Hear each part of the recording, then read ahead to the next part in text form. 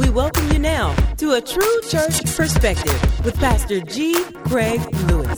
Today we're doing Losing My Religion Part 2 because I'm going to deal with Tim Rogers and Carlton Pearson this morning. So I'm just going to bring biblical insight to the stuff the garbage that these dudes put out this week. I just want you to know it was very calculated. It wasn't an accident. They knew exactly what they were doing. Yeah. Well, if you're not online, it's buzzing all over the internet. Tim Rogers, who they tell me is a pastor and a gospel recording artist. I hadn't heard of him before this event, but he's supposed to be pretty popular. Well, he got up in a funeral. And actually, in this particular funeral, he used this time to denounce hell and heaven and say it was all a fairy tale and that, we've all been sold a lie. And he preached the eulogy, used the time for the eulogy to actually slam the biblical belief in hell and the biblical belief in heaven. And it just went viral. Like within minutes, it was all over the internet, and I got it at least 100 times, I know, that day. And people were sending it, and because people were concerned. And, a lot of people don't go to church like they need to. You look at somebody and say, you need to go to church. And then they don't read the Bible like they need to. Look at somebody and say, you need to read the Bible. And so it was easy for these brothers to confuse the minds of many. And I tell this testimony all the time, but about 25 years ago when I was just starting out in ministry, I was at an event in Dallas with Carlton Pearson, and I had to speak. And this is back when he was doing Azusa, and all the churches were bringing him. And, Carlton Pearson is responsible for putting everybody up there. Juanita Bonham, T.D. Jakes, all those guys came through him. He made them famous. And then when he's always mixed erroneous doctrine in with his sermon. You just had to be smart enough to catch it. But he's never been all the way Bible. Some people say, well, he just flipped and no. When you was going to his conferences, he was slipping it in. Because I was in an event and he got up before me to speak. And literally during his whole message, he just kept referring to Greek and Hebrew stuff that we thought meant one thing, but it really means another. His whole sermon was made up of that. He did that for about 25 minutes. Just, you thought it meant this, but it really means that. You thought it meant this. And then what he was doing, and I told my wife, the Holy Spirit spoke to me and told me what he was doing. Said that he was discrediting the Bible to make you discrediting your ability so that you would lose confidence in your own ability to understand the scriptures. So he was taking away your ability to understand the scriptures by saying what you thought it meant, it really doesn't mean. In other words, he wanted you to be 100% dependent upon him to interpret it for you. That way he could slip in erroneous doctrine. That's what a wolf does, okay? So he did that for about 25 minutes, and I had to get up behind this man. Now, understand, I was a novice. Nobody knew me. I just had to get up behind him and correct some of that. Just because the Lord told me to. It didn't make sense to anybody there because Carlton was the man at the time. And but God spoke to me that night in that same hotel. I looked out the window, and my wife remembers me telling her this, that God told me that 20 years from now, this is going to be a big deal. What just happened? 20 years from now, it's going to be a big deal, and said all the Pentecostal denominations are going to be led by homosexuals, and they're going to use inclusion to excuse their behavior. I told my wife that 25 years ago. Now you look at the Pentecostal denominations, who's at the top? Homosexual. What are they pushing? Inclusion. And some of them have different forms of inclusion. Some of them, their inclusion is just movie stars in Hollywood. That's inclusion. If you welcome somebody that sells sex and sin for a living on your platform, that's inclusion. You have excused them from their responsibility to be moral and to uphold God's moral standard. That's inclusion. You've included them in to God's righteous number, and that's not right biblically. Can I preach in here? I'll preach. I don't care. So today I'm going to break a lot of this down for you and give you understanding on exactly what these guys were talking about. I'm going to use their actual words, and I'm going to hold them up to the light of the scripture. I'm going to do this for you and a whole lot of pastors that have been calling me friends and different ones, so we can put it online so that many could actually use it to decode God's logic or his logos and make us understand what God really expects. And man, how timely. I remember Fred Price Jr. and Will Ford, both of them contacted me and told me, said, man, I mean, the timing of part 12, Out of Darkness, is just, I mean, what? Man, and it always happens like that.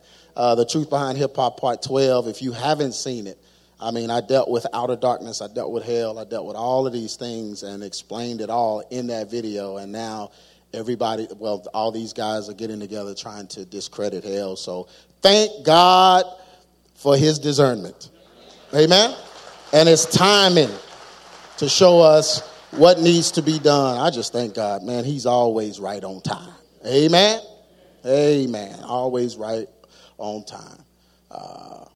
This is Losing My Religion Part 2, the false doctrine of the hell-less gospel. I'm going to play these clips of these two guys, so I'm going to let you hear what they said, and then I'm just going to use the word to break it down, all right?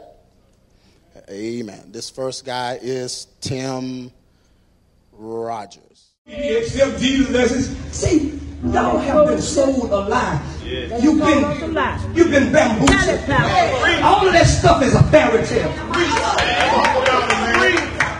To believe in hell means you have to believe in Santa Claus.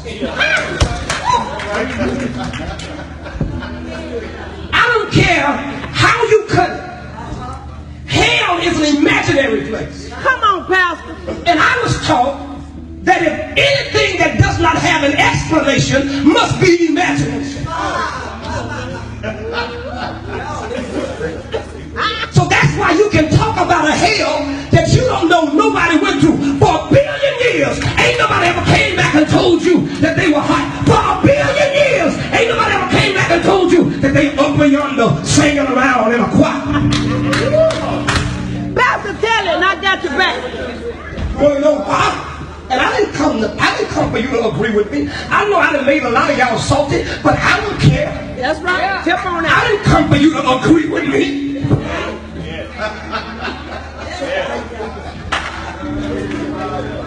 Better come out.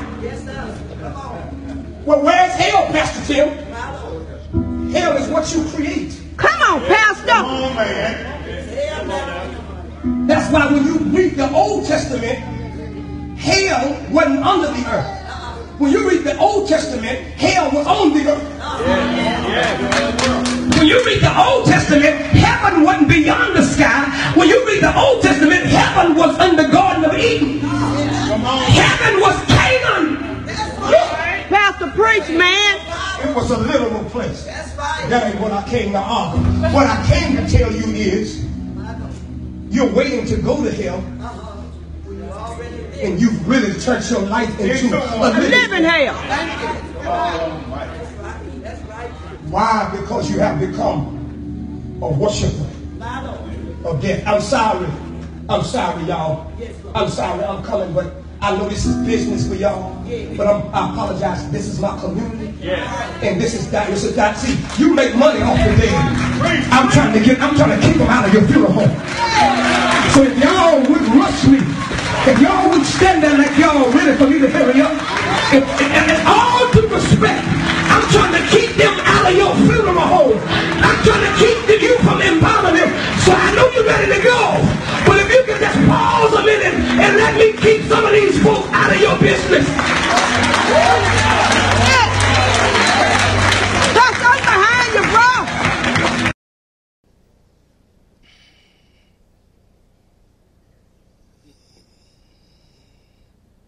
He said a whole lot more, and I'll go through some of the things that he said, and I'll let you know what he said if you couldn't understand him. This next guy is probably the greatest apostate that our world has ever seen. This is Carlton Pearson. This is his response after John Key alerted him of what had happened. Hey, folks, I got several emails today or texts from people who had seen a young man named Pastor Rogers Tim Rogers from Arkansas preaching apparently in a funeral, making some pretty strong statements about hell that obviously unnerved a lot of people, and it's gone viral. Actually, I got one from John P. Key saying, this is one of my sons. Pray for him. I plan to reach out to him. In fact, I've texted him to help shore him up. I understand where he's coming from. Many of you know that I've been preaching a hell-less Christianity or a hell-less faith-based consciousness for a while. He's in his 30s. He's a young man, but Christians have just been vicious on the net. And some of the meanest people I know are religious folk. I think Christians and religious folk, church folk, can be mean because they're mad. And they're mad because they think God has an anger management issue. In fact, God is so mad that he's created this customized torture chamber that we call hell, where he's going to send billions of people to be tortured and tormented, weeping, wailing, and gnashing of teeth, as the scripture alludes, for eternity. Even though the scripture also says his mercy endures forever. This young man is being lambasted, though many of us and many people are supporting him, love him, understand, or at least, even if they don't agree with him, they're curious about his posture. So I'm going to work with him and reach out to him and love on him, and I'm asking others to do the same. But I would say to those of you who have not done the research, you may have read a few scriptures about the actual word hell does not appear in both Old or New Testament. Jesus used the word Gehenna, which is a Hebrew word meaning valley of Hinnom. Ge means gully, gorge, or valley of Hinnom. He's referring to something that existed several hundred years, at least 500 years before he ever walked the earth. And it was the town dump of Israel called Gehenna. And it was on the southeast sides of the old city. I've been there 12 times, and it doesn't even exist anymore. But in those days, it was a 24-hour, 7-day-a-week burning of garbage, of corpses of foreigners or slaves or of animals. And they had slaves in those days, like we've had over here in this country. Well, they were basically indentured servants, but they threw them, and you couldn't be a Roman citizen, and you couldn't be a Jew to be thrown there. But he was making a reference, and the people to whom he was referring about that fire, it was a metaphor for the burning pain of feeling separated from God. That's an illusion. You can't really be separated from God because we're made in the image and likeness of divinity. And part of our essence is divinity, bridging to our humanity. But most people don't know that. You've made it an article of faith. Listen to Dante's Inferno. And you've concocted a man-made fear-based theology that makes God more of a monster. And it's time for us to reconsider it. We've carried this for at least 2,000 years. Most Jews don't believe in hell or life after this one. And even though Christianity is a Jewish religion, we've adopted this primarily when the church moved to the west from the east to Rome. And we've concocted these fear-based theologies to keep and manipulate people. I don't believe in a God who would even create something as horrendous. That's worse than Hitler. At least Hitler's people, between 6 and 12 million people at some point, stopped hurting. They died. But what we're taught is that people will be tortured and tormented forever by a God whose mercy endures forever. The moral character of love is inconsistent with that kind of torment. I know you have scripture to base what you think is hell on, based on some of the descriptive language that even Jesus used in reference to that burning sensation of the illusion of separation from God, which is impossible. You can no longer be separated from God than you can be separated from air that you breathe. So let's reconsider all of that. I stand with the young man. I believe that you should back off, especially if you haven't done the research. Study the languages, study the word, not just the scripture, but the scripture, because I can prove. If you look in my book, Our God is Not a Christian, or the book, The Gospel of Inclusion, I deal with how the words of hell have been inserted and how in modern translations, you don't even see that terminology anymore. So this is the 21st century. It's time to rethink this. Pastor Roger, I'm praying with you, standing with you, believing God for you and believing with you. You're young, you've got a great future, and a lot of us, they who are with you are probably greater than they who are against you. Only religious, arrogant, mean-spirited people will attack that way with the kind of vicious. Now, you can have a disagreement. You don't have to agree with him. You don't have to go along to get along. You're too mean. You're too angry. You're too paranoid. And it reminds me of the days when I was casting devils out, and the devil would start screaming and cussing and fussing when it was just about to come out. I think y'all fixing to get your deliverance.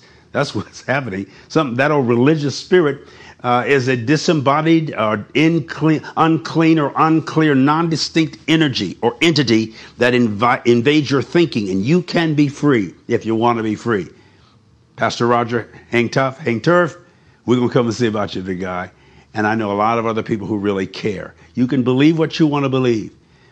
Everybody has that freedom. But to be mean and mad about it and attacking the way only Christians do that. I've never been persecuted by the world, only by the church. The world's never persecuted me. The world embraces me. Like the scripture says about Jesus, sinners heard him gladly. And I'm not saying that everybody in the world is a sinner, because that's a Jewish mentality. The Bible is written by Jews to Jews about a Jewish understanding about God. There are other understandings about God. I think all paths ultimately lead to God. I actually do. Jesus said, I am the way, but he's every way. I'm the route in his consciousness. He didn't understand everything about himself. He had a little bigotry in him when he called the woman, the Syrophoenician woman, a dog. And he evolved in his life. He was only 33 and a half when he died. I'm 65. If Carlton Pearson, a steeped, staunched, fourth generation classical, fundamentalist, Pentecostal, pew jumping, devil thumping, Bible toting, Bible quoting Christian, if I can shift in consciousness, anybody on the planet can. I offer you to rethink what you believe, why you believe it, and how it affects the lives around you. I really care. God bless you. God be you. Mind your manners.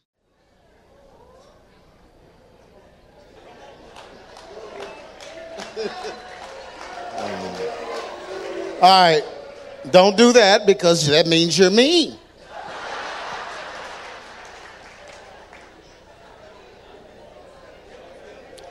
Yeah. So, what we have here is a whole lot of psychology.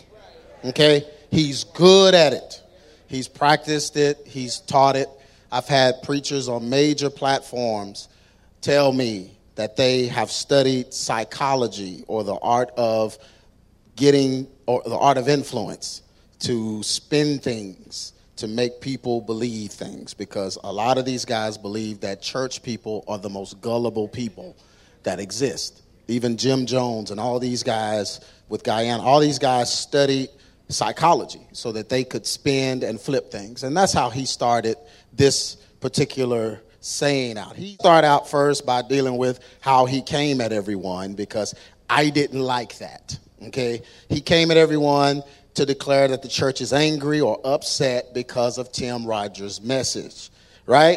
Now, I will say there are a lot of people that were disappointed. That's why I always tell you, a fan is a true follower. Never be a fan of man, because when man lets you down, a lot of these folks were angry because they like him or they were fans of him. But we can love people, we can cheer people on, but we have to keep that distance where when they cross the line, all right, brother. Right? We ain't crying, weeping, and wailing and gnashing of teeth because of a human being falling. Okay? Because we still have to keep going. So we're not going to be fans of people to the point to where it affects us that way.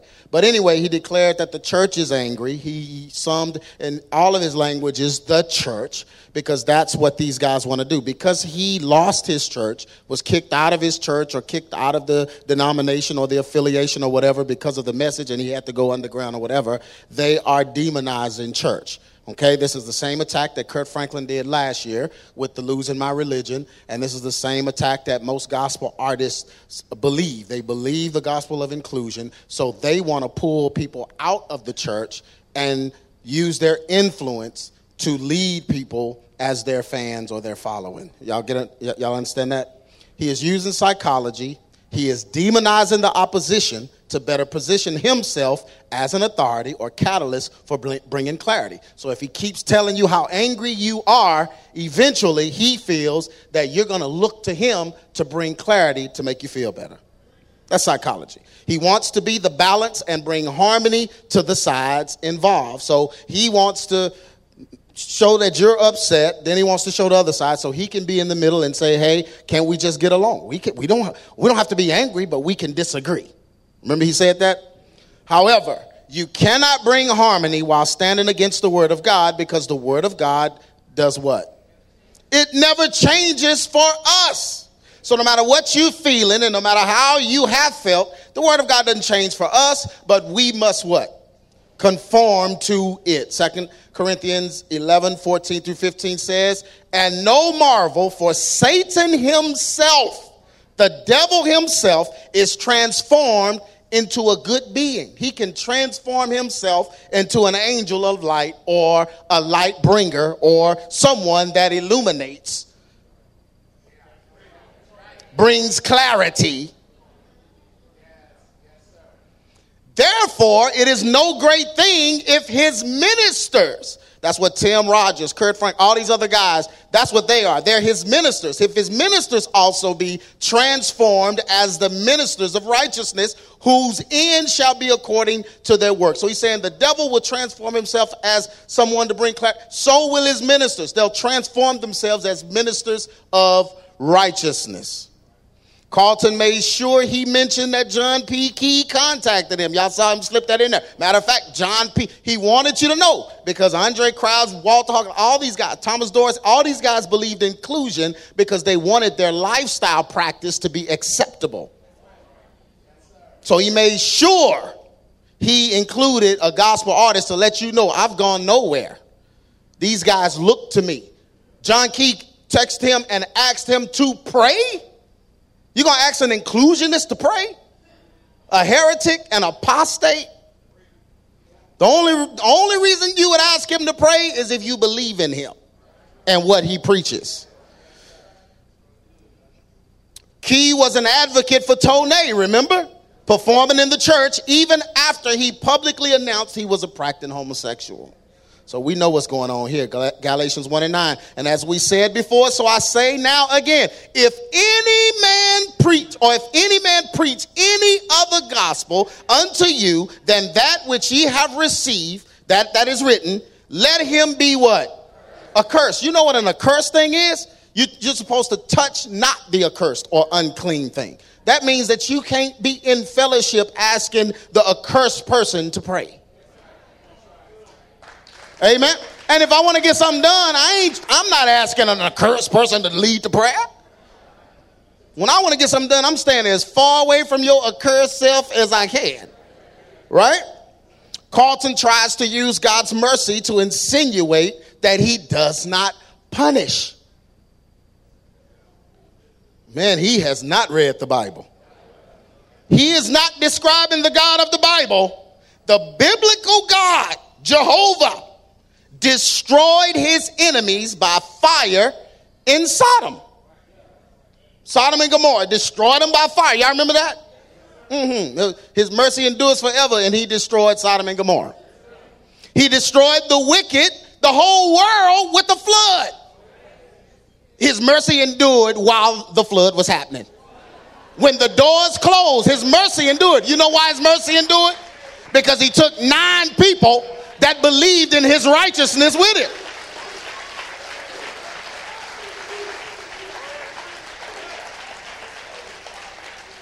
He destroyed tribe after tribe of Nephilim giants by empowering Israel to fight them in combat. God created a whole nation. People they don't even understand the origin of Israel. Israel was an army.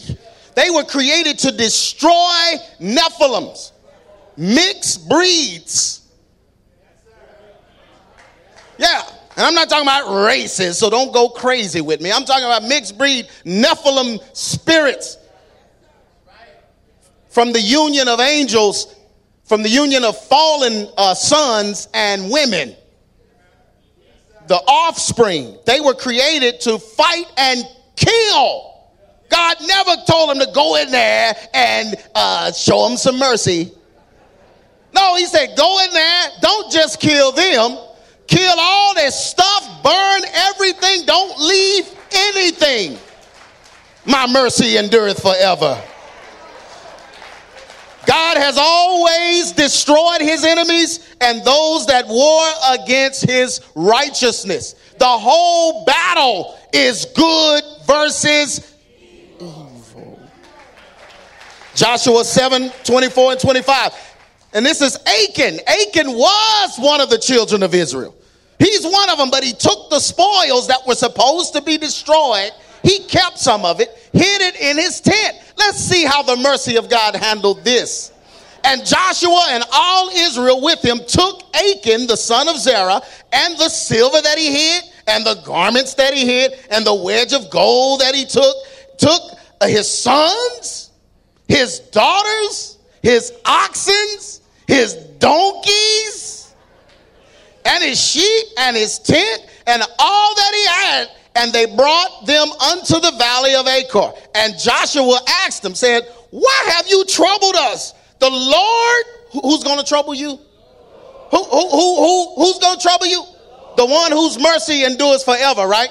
The Lord whose mercy endureth forever shall trouble thee this day. And all Israel stoned him with stones, burned them with fire, and they had stoned them after they had stoned them with stones. That's the God of the Bible. Thank you very much. That's the God I serve. That's why I'm not trying to get on his bad side. I'm trying to live right and do what he says. You can make your wife mad. You can make your daddy mad. You can make your friend, your boss mad. I don't want God mad at me. And ask me, do I know his mercy endureth forever? His mercy endureth forever. That's why he sent Jesus. So we don't have to. Hey, I'm getting ahead of myself. I can't wait to the end to get to the Jesus part. I got to mix him all the way through it. We are, this is what he said. He said, we are made in the image and likeness of divinity. There is divinity in us. And that is a lie. That is not biblical. We are not divine. We are not gods. We are not little gods. We are, look at somebody say, I'm a human. We are human. God loved what he made. He made us male and female. He didn't make male and female angels. He didn't make us male and female Nephilim. He didn't make us gods, little gods. Nope. He gave us dominion as men and women. Look at somebody and say, I'm a human. So we're not made in the image or likeness of divinity.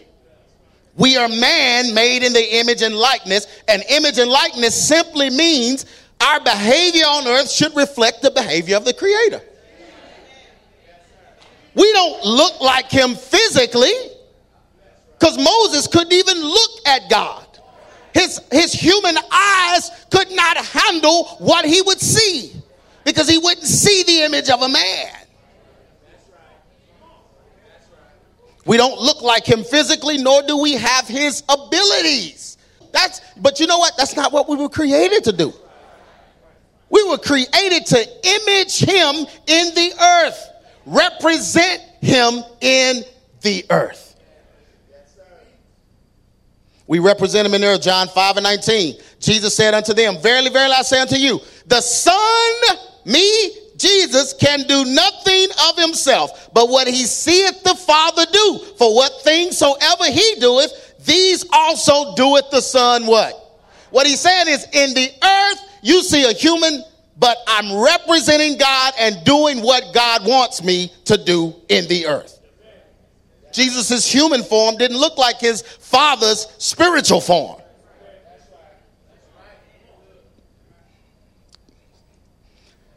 Okay, so then he calls hell Gehenna. And I hate when people do this because they're alluding to the Sermon on the Mount where Jesus was comparatively comparing hell with the burning trash, burning flesh of the Gehenna Valley, okay?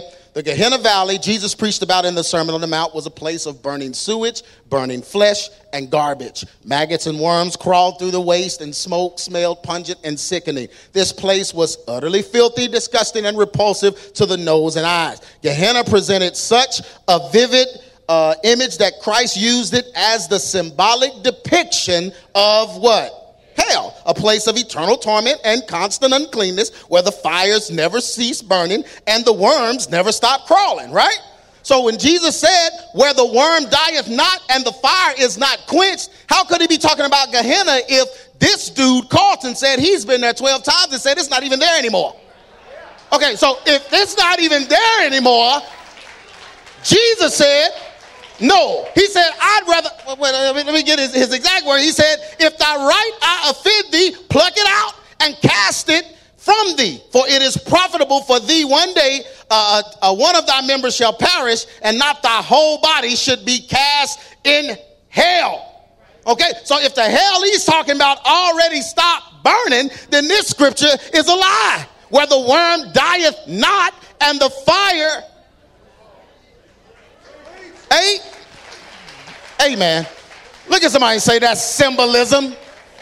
I mean, can it be symbolism? He don't even really want you to pluck your own eye out. That's a hyperbole. He's saying do something about your eye. Quit looking at what you shouldn't be looking at. He didn't mean literally go pluck it out. So you have to know when Jesus is speaking in hyperbole, but comparatively, he compares hell to the burning trash to give them a reference. So if they're looking at the burning trash and saying that trash is pretty hot, well, hell is hotter. Oh, well, then I probably need to live right. Amen. This dude right here. Jesus used Gehenna as the greatest or best revelation or understanding of what hell is like. In other words, the greatest revelation of hell on earth is a place of perpetual burning where we sacrifice our children. In that regard, Jesus speaks of those who lead his little ones astray or being worthy of the fire of Gehenna. So the whole reason he's bringing it up is because we have a responsibility not to lead people astray. Because to Jesus, every false teacher is sacrificing those who follow them to Gehenna and making them twice the sons of hell as they are. Because what leaders do in moderation, what I always say, the followers of the sons of hell will do in excess. Pearson is gathering sons who will take his teaching of universalism even beyond what he teaches. Here we go, Matthew 23:15. Woe unto you, scribes and Pharisees, hypocrites, for ye compass sea and land just to make one disciple. Dude, you made a whole movie just to make some disciples. But when he is made, ye make him twofold more the child of hell than yourselves. Look at somebody and say, I believe the Bible. The Bible also speaks of the lake of fire. Look at somebody and say, this is not a metaphor. The lake of fire, okay, is that Gehenna? Carlton? I don't think so. He only talks about Gehenna in that valley descriptively during the Sermon of the Mount. All the rest of these references, what's the lake of fire? I'm sure he can explain that. Well, see, that was a swimming pool that somebody threw gas in. I don't know what he's talking about. This is not a metaphor. Pearson's lifestyle choices have caused him to lower the standards of God and God's behavioral commands to the standard of men. That's all it is. You've lowered God's standards to your standards. He is making room for sin and making unnatural affections approvable to God. But Matthew 25:41 says, then shall he say unto them on the left hand, depart from me, ye are cursed in the burning trash. We know it's not the burning trash because he uses the term Didn't you say that trash has stopped burning?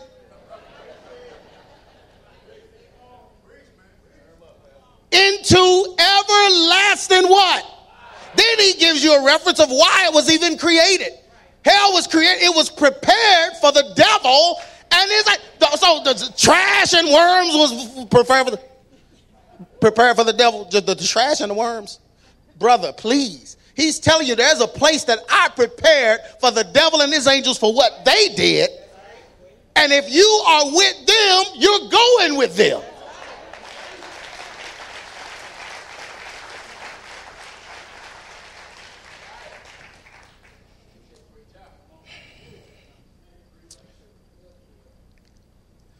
Tim Rogers says that we have been sold a lie and all of that stuff. And I guess he's referring to the truth or whatever. All of that stuff is a fairy tale. He doesn't make, I think he's referring to all the stuff about hell and heaven. He doesn't make a difference here in what is fiction and what is fact. So we really don't know what he was talking about. And why are you at a funeral doing this? I'll tell you. You want to know? I'll tell you. He's at a funeral doing this because this is the time where people are most open and vulnerable. This is psychological. I'm trying to tell you, this is psychological. It was calculated. Now, he might not have calculated it like this, but the devil sure did. He knew that those people were hurting. And then we automatically don't want, I don't know what the person in the casket may have done, but we don't want to ever imagine that they are going to hell. So these people were vulnerable for you to tell them that there was no hell, to tell them that there is nothing after this. And he used that opportunity. That's why it happened at a funeral. It was very calculated by the devil. He doesn't make a difference here. So let's use the Bible to find the truth. Can we use the Bible? We must first establish, though. Let me establish this. I should have done this in the beginning, but let me establish this. The Bible is the authority. And we got to establish the Bible as the authority, as infallible, and as God's logic. Do we all believe that in here?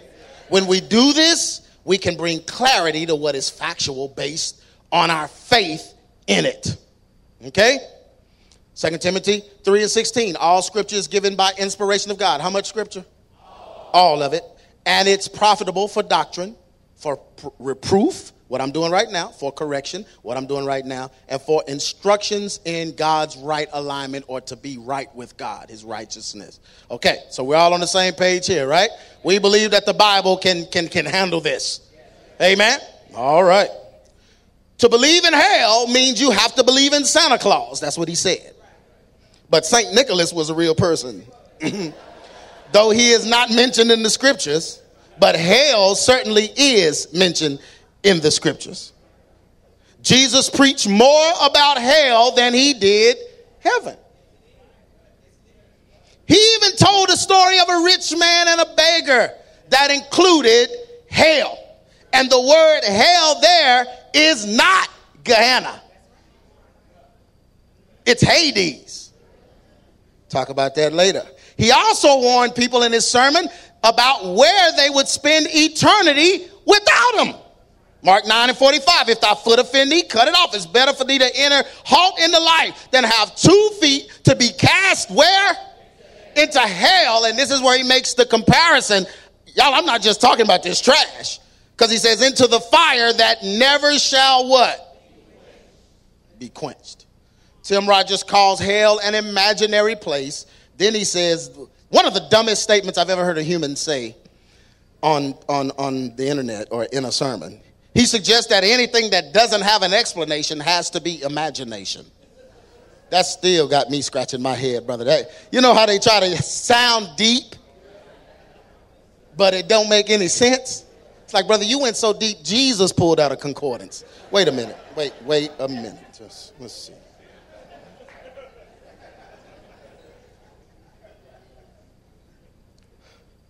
And the reason why this don't make any sense is because God cannot be explained.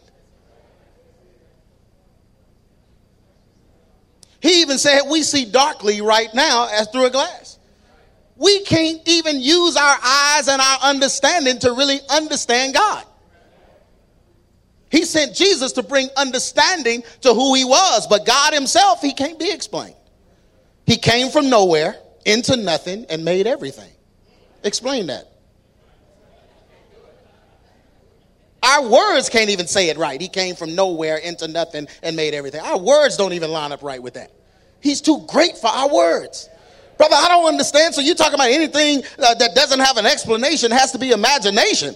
This cannot, God cannot be fathomed or understood in our limited human faculties. The Bible tells us also to cast down vain imaginations that exalt themselves above the knowledge or belief in God. And this includes his word. So look at somebody say, I'm casting down what these brothers said.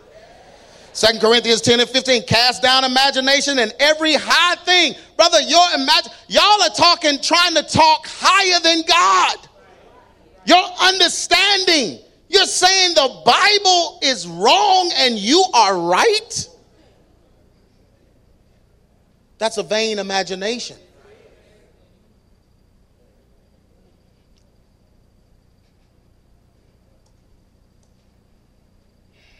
Then let me take that back what I said. This is the dumbest thing.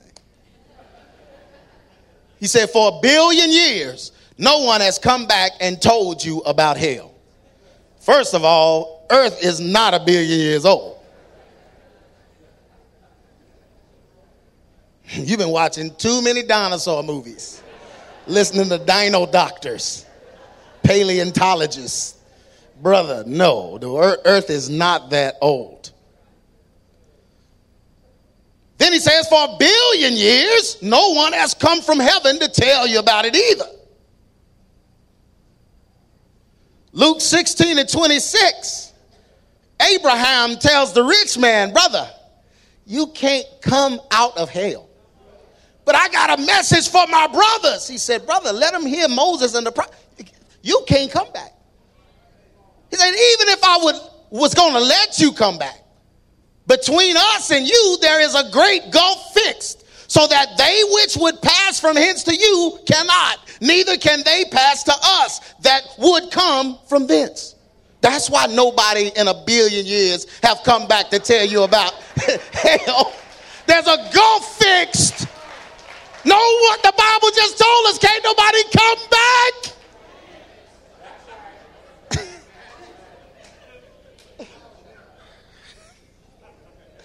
Bruh. Tim also said, hell is what you create. But God is the creator of all dimensions, including the dimension of hell. Then he said in the Old Testament, hell was on the earth. And heaven was on the earth. I still haven't figured those out. Because in the Old Testament, hell is described as being under the earth or in the earth's center. Remember when Dathan, Korah, and Abiram were cast in, the ground opened up and swallowed them up? The Bible says on the earth opened their mouth in Numbers 16:32, opened up her mouth. What were they doing? They were disobeying God's prophet. They had brought idolatry back, and they were sacrificing their children to false gods again. And what did God do? You're not in Egypt. Y'all on my watch. So what did God do, whose mercy endureth forever? He opened up the ground and swallowed up his own people, the Jews, the chosen ones.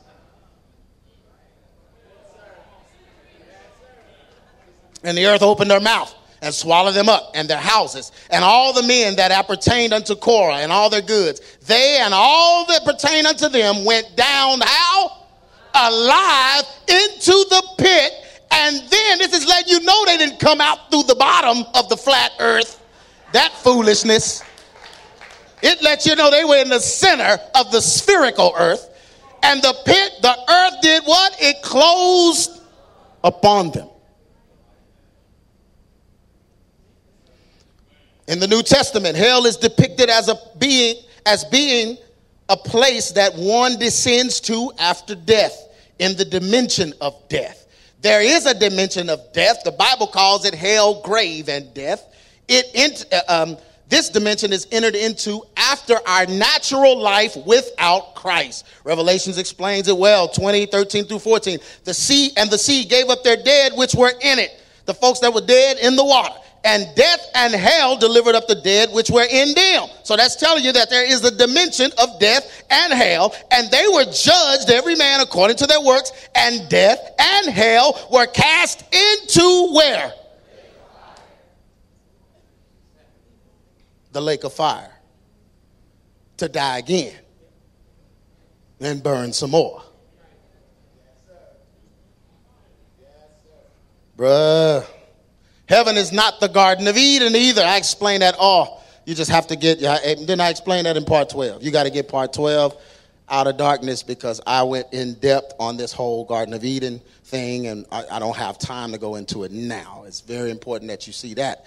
But heaven is not the Garden of Eden. Heaven is a realm that still exists today where God is. People say, see, the Bible never said there was no heaven. He said heaven is pagan. Pagan? Jesus ascended to this place, the Bible said, after he died. Where did he go?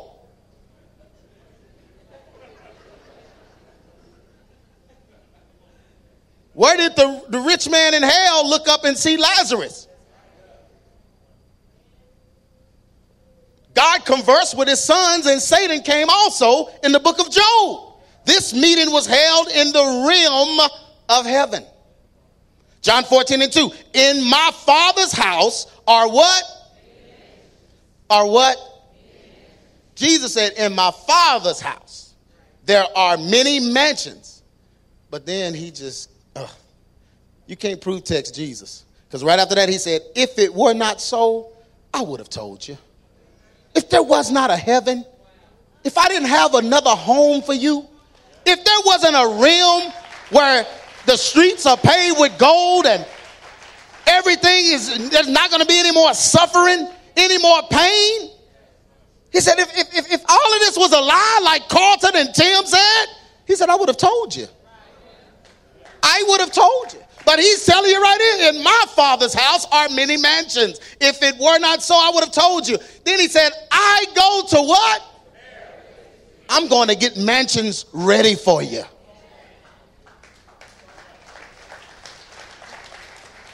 Eden was a dimension where God and man dwelled together. When man fell, he lost access to Eden. Oh man, childhood Bible stories. Genesis 3:24, so he drove out the man, and he placed at the east of the Garden of Eden cherubims and a flaming sword which turned every way to keep the way of the tree of life. So, man lost access to Eden. Eden was not heaven. Heaven is not pagan like he said. Pagan means of this world. That's all it means. Of this world. So mythical gods of this world are pagan gods. Look at somebody and say, I don't serve a pagan God. Because my God is not of this world.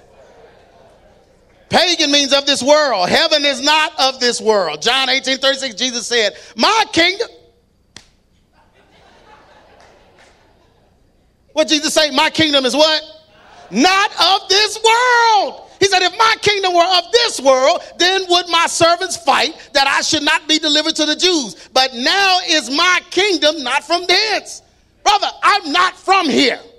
So don't you say heaven is on earth.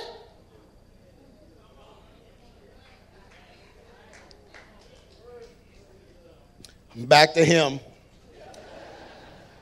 He compared God's punishment to Hitler. Compares a God that punishes to Hitler. But how do you make hell worse than sins against other people? If you live in a homosexual lifestyle, you're sinning against other people. You're hurting other people. If you practice an adultery, you're hurting other people. So how do you make hell bad, but what you're doing okay? Every day that Carlton and others lead people astray through their immorality, pride, and erroneous doctrines, they are hating their brother. John 1:3-15 says, whosoever hated his brother is a murderer. And ye know that no murderer hath what? Eternal life. Eternal life? What do you mean eternal life? Where is this eternal life? What eternal life? Eternal? So that means as humans, we gonna live forever? Like some X-Men? Wolverine? Can't kill us? What eternal life is he talking about? He must be talking about life somewhere else other than here. Because this physical body is not going to last forever. It's too easy. It really is too easy. Hebrews 10:31. It is a fearful thing to fall into the hands of the living God whose mercy endureth forever. It is a what? A what? A what? Fearful things. The beginning of wisdom is what? The fear of God is the beginning of wisdom.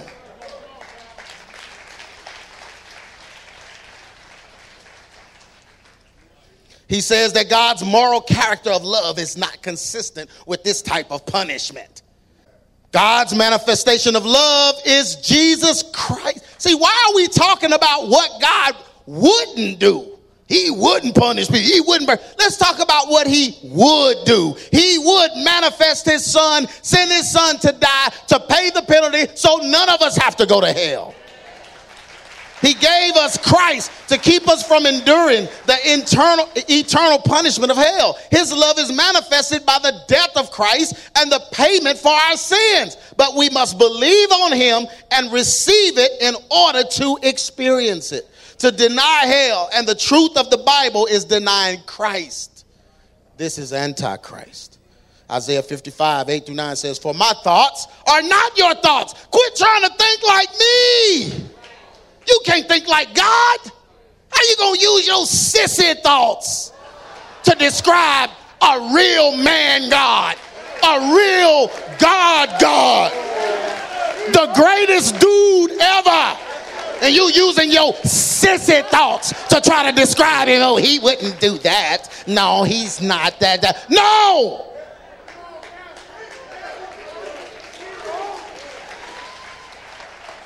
He said, my thoughts are not your thoughts.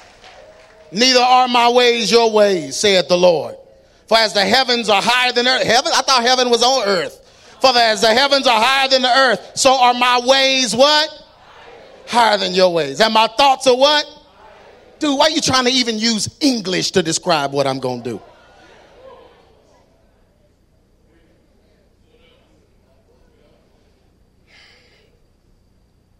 He said, it's the 21st century. It's time to rethink this. No, it's not. Only Christians are mean. Mean Christians. Those are the meanest people. Brother, you haven't been at an LGBT march lately, have you? Have you gotten one of them mad before? Have you gotten mad before? That's what they need to be asking him.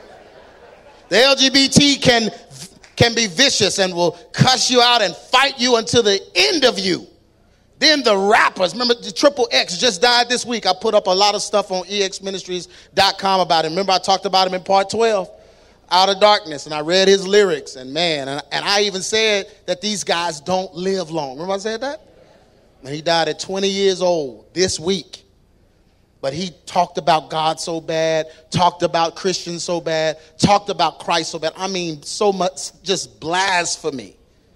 Satanic. The rappers, the entertainers, Jay-Z and Beyonce's new video. I mean, it's so demonic you can't even watch it if you saved. Demons, the atheists, the Satanists, they're always attacking Christ and on the offense. They do not attack any other belief system. Bro, why aren't you mad at Buddha like that? Why aren't you mad at Krishna like that?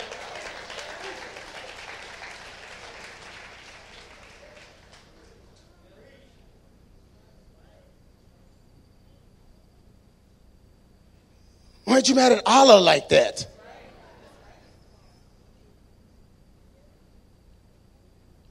The church is usually being defensive. We have to keep defending the faith because they're trying to erase it. They're not attacking anything else. Acts 20 and 28, take heed therefore unto yourselves and to all the flock. Take heed means y'all be on alert. Watch out. Up unto yourselves, meaning the leaders, and all the flock, meaning the church, over which the Holy Ghost hath made you overseers. You're watchers. Ain't nobody mad at you, brother. I'm just an overseer. I'm watching. I'm taking heed. He said that I feed the church of God, which he hath what? Jesus purchased how? With his own blood.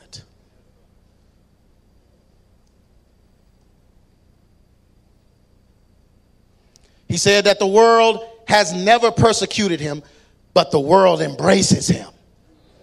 Thank you. Thank you for that. You just told me, you really told me a lot. You just spoke volumes, brother. I'm so glad you said that. That made my day. That made my job easier too.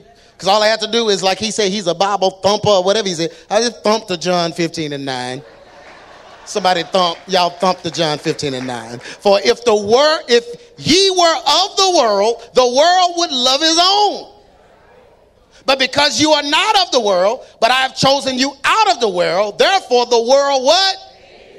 Thank you. Luke 6 and 26. Woe unto you when all men speak well of you. For so did the fathers to who? To who? who they speak well of falls. Easy, man. I need to give Herman a mic so he could just keep saying easy. All paths ultimately lead to God. He said that. Come on, man. John 14:6. Where's a child? Let me have a child come read this. Because Jesus said unto him, I am the way, the truth, and the life. No man does what? Come to the Father, but what? Now, he said there are many ways. Well, he just told you the ways. The way, the truth. That's it.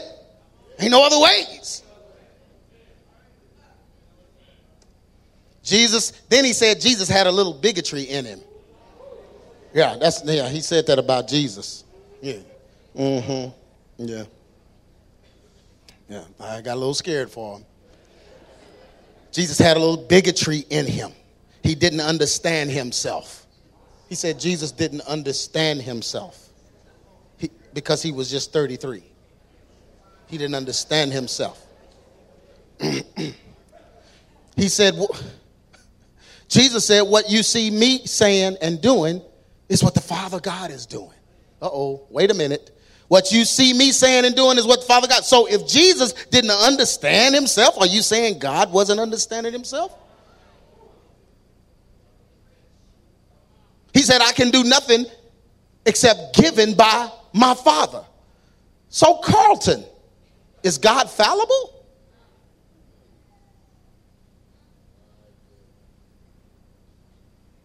John 8:28. Then said Jesus unto them, when ye have lifted up the Son of Man, then shall ye know that I am he, and that I do nothing what? Of myself, but as my Father has what?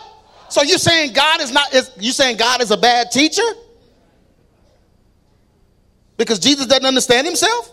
He said, no, but as my Father has taught me, I speak these things. So the only thing I'm speaking is what the Father's saying.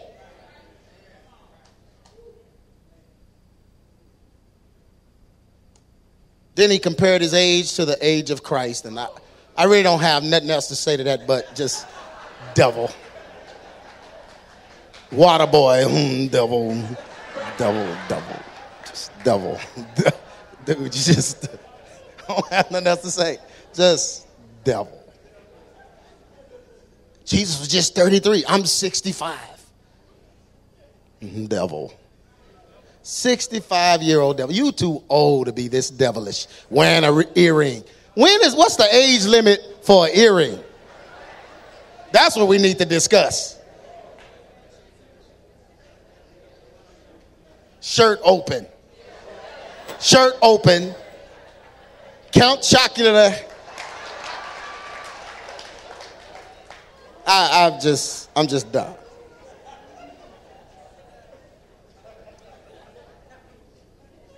All right, here's the rest of Tim's message, and then I'm going to try to wrap this up. Tim says, I know you've been talking to your grandmama. You've been talking to your auntie. You've been talking to your pastor. And you've been talking to all these religious people who comfort you with vain words. Y'all know this is a demon talking, right? Like people that even know this guy are like, who was this? They were like shocked. His own family, some of them was like, who is this talking? Oh, it was somebody talking through him. Definitely. When he said pastor. You've been talking to your pastor? And he comforts you with vain words? We do it to kids all the time. We want them to shut up. We'll feed them a fantasy. Because I don't want to fix what's wrong with you. I just want you to shut up. So in order to get you to shut up, sometimes I have to feed your imagination, he said. But not once did he mention sound doctrine, righteous living, or God's moral code, which fixes all the issues that plague us. It's not that heaven and hell aren't real. It's that the gospel message of sound doctrine has not been taught. People look past the Bible for the remedy to their issues instead of obeying the Bible's code of morality to prevent these issues. Look at somebody and say, God is preventative. The church don't want to address what's really wrong with you. They just want you to be quiet sit down, and act nice. Boy, what church you going to? Churches I went to wasn't nobody quiet. You want a baby to be quiet, just tell them Santa Claus is coming to town. Only until their eyes come open and they realize that Santa Claus has never come to town, he continued. I didn't come to feed you a lie today. I came to feed you the truth. The church isn't working the way it should for many people today, says Rogers, because corruption ensures it only works for the people who run it. Bro, what church are you talking about? Your church? Look at somebody and say, Christ runs the church. Okay. To slam the church, like Kurt did a year ago, now he's doing it this year. To slam the church and convince people that the church is not necessary is something that Christ has not sanctioned. You just stepped outside of the Bible to do that. Okay? And we can't fit you back in. Because he died for the church. He already told you that he gave his life and his blood for the church. He died for the church, and then he already judged the church in the book of Revelations. Revelations 2, the 7 churches of Asia. He did not do away with the church. He did not stop them at all. He didn't sit the pastor down. He didn't close the doors. He didn't tell them y'all don't meet anymore. He didn't tell them it's over. Y'all are not necessary. We're going to take it and do it another way. He didn't do any of that. He just asked them to do what? Repent. Brother, you doing away with the church? Christ just asked them to repent. What if we do away with you because you're not right? He asked them to repent. What this man is doing is the work of Satan to discredit the church and God's religion. He urged people to turn to the Bible. Y'all just quit listening to these folks. And so turn to the Bible to learn how to live better instead of worrying about the illusion of heaven and hell. Oh, but the Bible teaches. You tell them to turn to the Bible, but the Bible teaches about hell and heaven. Okay, let's do that. So, do we turn to the Bible or just the pages that you are recommending? God can give you a Bible to send you to hell or heaven. This is what he said. He gave you a Bible to give you instructions.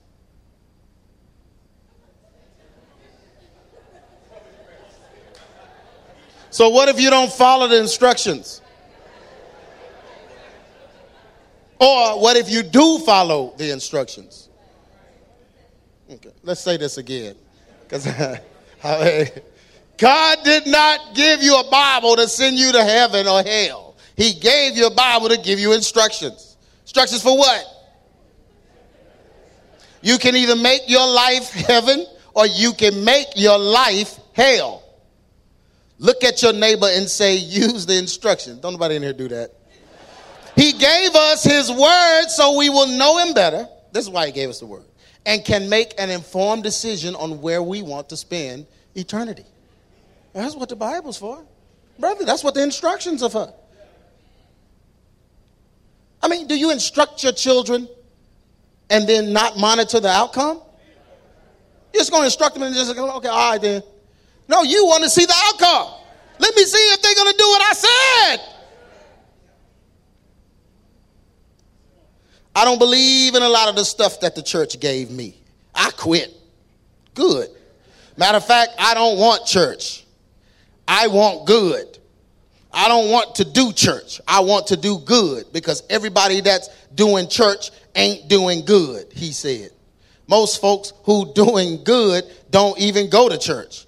He explained that the youth today are simply acting out vain imaginations. Is that what they're doing? They just were raised by wolves somewhere and decided to just act on their vain imaginations. So parents didn't have nothing to do with this, huh? And publicly repent. Then he publicly repented for his role in the church system that feeds fantasy to the masses. I hate when they do this. Let me publicly repent for the whole church. Let me do something that I know half of these ladies and would never have the heart to do. That is to apologize to a generation we've misused and taken advantage of, he said. The problem here is not the church, but the home. Can I really preach? Y'all gonna let me? You cannot repent to youth for what the church has done when it's the parents' responsibility whether they are in church or not. You are not going to make the home the church, bro. This is why the morality issues in the church are the same morality issues that the world has. It's because the church is modeling the world. It's not because the church is ineffective. It's because the people in the church are ignoring their immorality. And that's everywhere. Brother, you leave church, you're going to see immorality. He also repented to his daughter publicly for giving up on her. Oh, so now we know what all of this was about. Religion will have you judging people without really trying to find out what's wrong with people. Religion will do that? Really? How did you get like this? What's on your mind? Who did this to you? He said. Okay, let me bring clarity to this, please. Religion does not do this. Religiosity does. It's a big difference. Acting religious is not the same as religion. Religion is the belief. Acting religious is you trying to prove it by your works and abilities. It's not the same thing. When a person acts religious, the Bible says, strain out the gnat and swallow the camel. Meaning that they, the religious stuff is, they see pants and makeup and they say you shouldn't be wearing that and you did it, but they ignore the sin in the life of the person. The real problem that Jesus Christ has come for. But pure religion, according to the Bible, which is of God, does exactly what this man and Kurt Franklin said it can't do. It takes care of the fatherless generation by protecting them from fatherlessness, and it keeps them unspotted from the world or the world's attack on God's kingdom. Tim Rogers, Kurt Franklin, Carlton Pearson are trying to make religion evil, and this is antichrist and satanic. Matthew 7:21 says, not everyone that saith unto me, Lord, Lord, shall enter into the kingdom of what? Is this heaven on earth? Is this heaven? Where is this? They're not going to enter into the kingdom of heaven. But he that doeth the will of my Father, which is where? Okay, so it just told you where the kingdom of heaven is because the Father is there. Many will say to me in that day, what day? Judgment day. Lord, Lord, have we not prophesied in thy name? Or like he said back when I used to cast out devils, have we not cast out devils? And in thy name done many wonderful works? And Jesus said, then I will profess unto them, I never knew you. Ever. When you was doing Azusa, I didn't know you. I've never known you. People knew you. TV knew you. TBN loved you, but I never knew you. Depart from me, ye that work iniquity. And Revelation 14:11 says the smoke of their torment ascended up. How long? How long? Forever and ever, and they have no rest day nor, that don't sound like burning trash to me, brother.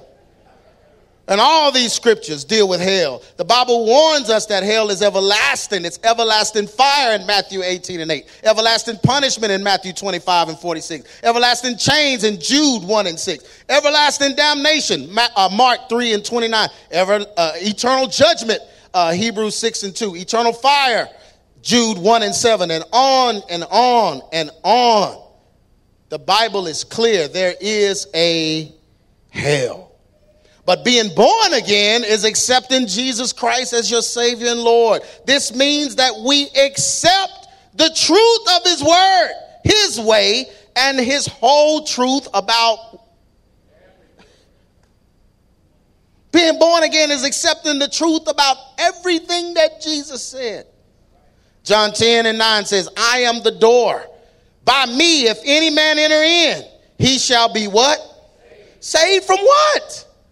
Saved from what? What are you saved from?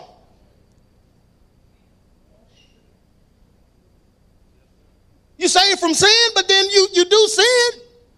So what are we saved from? We're saved from eternal punishment.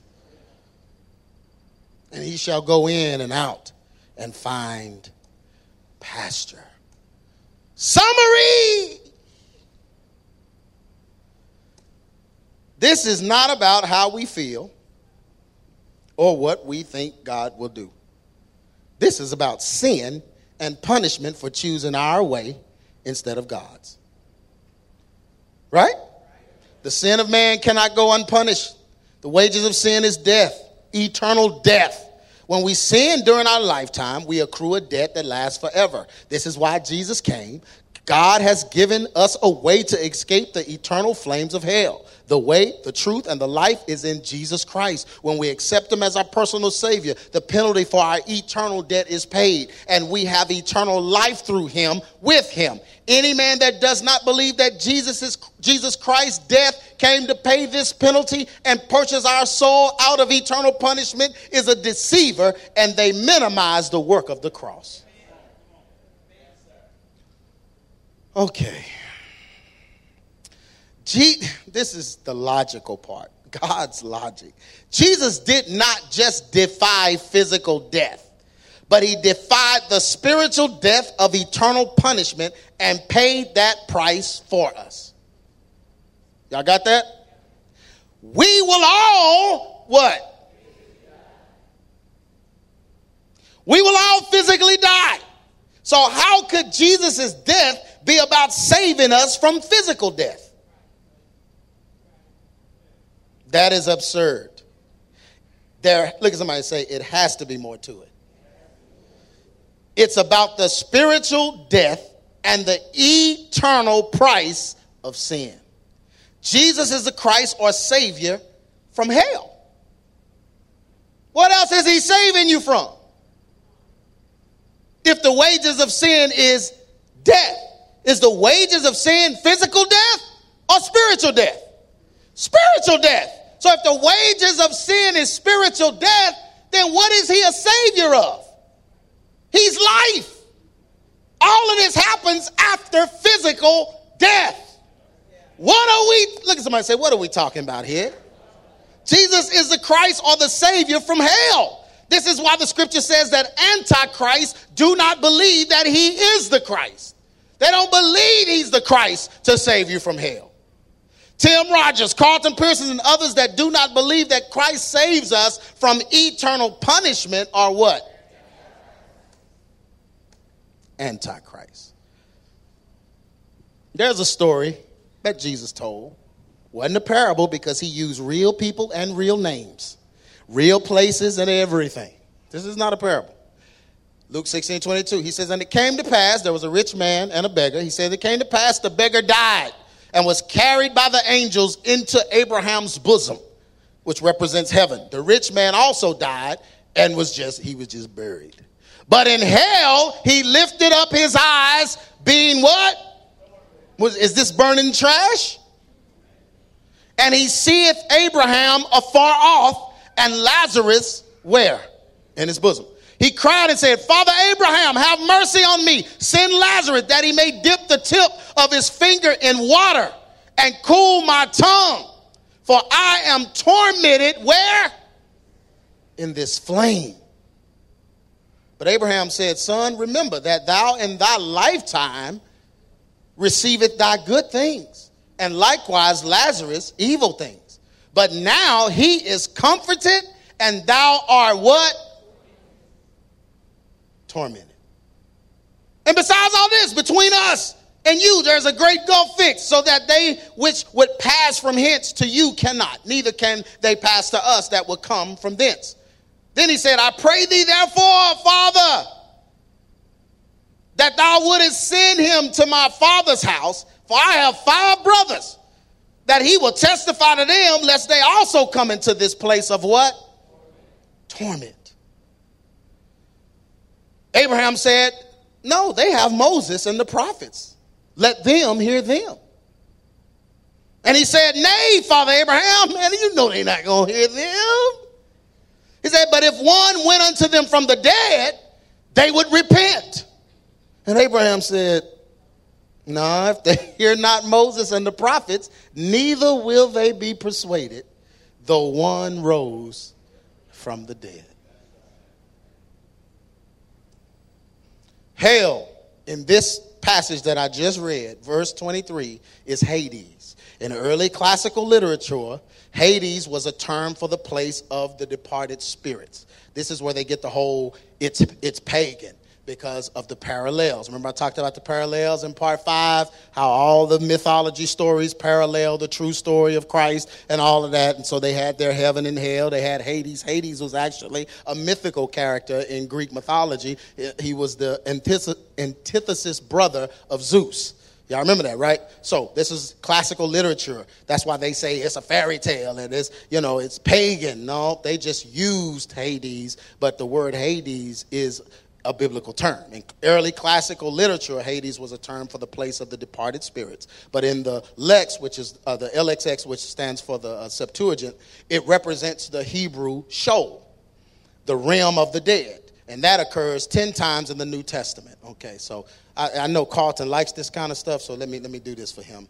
In the New Testament, Hades is never used as the destiny of the believer. Neither is it identified with Gehenna, which is usually connected with fiery judgment, as in Matthew 5:22, Sermon on the Mount, what he was talking about. He said, but here in verse 23 of the passage I just read about the rich man and Lazarus, Hades stands in contrast to the place and state of Lazarus's blessing. The division between the two is what? Absolute and what? Final.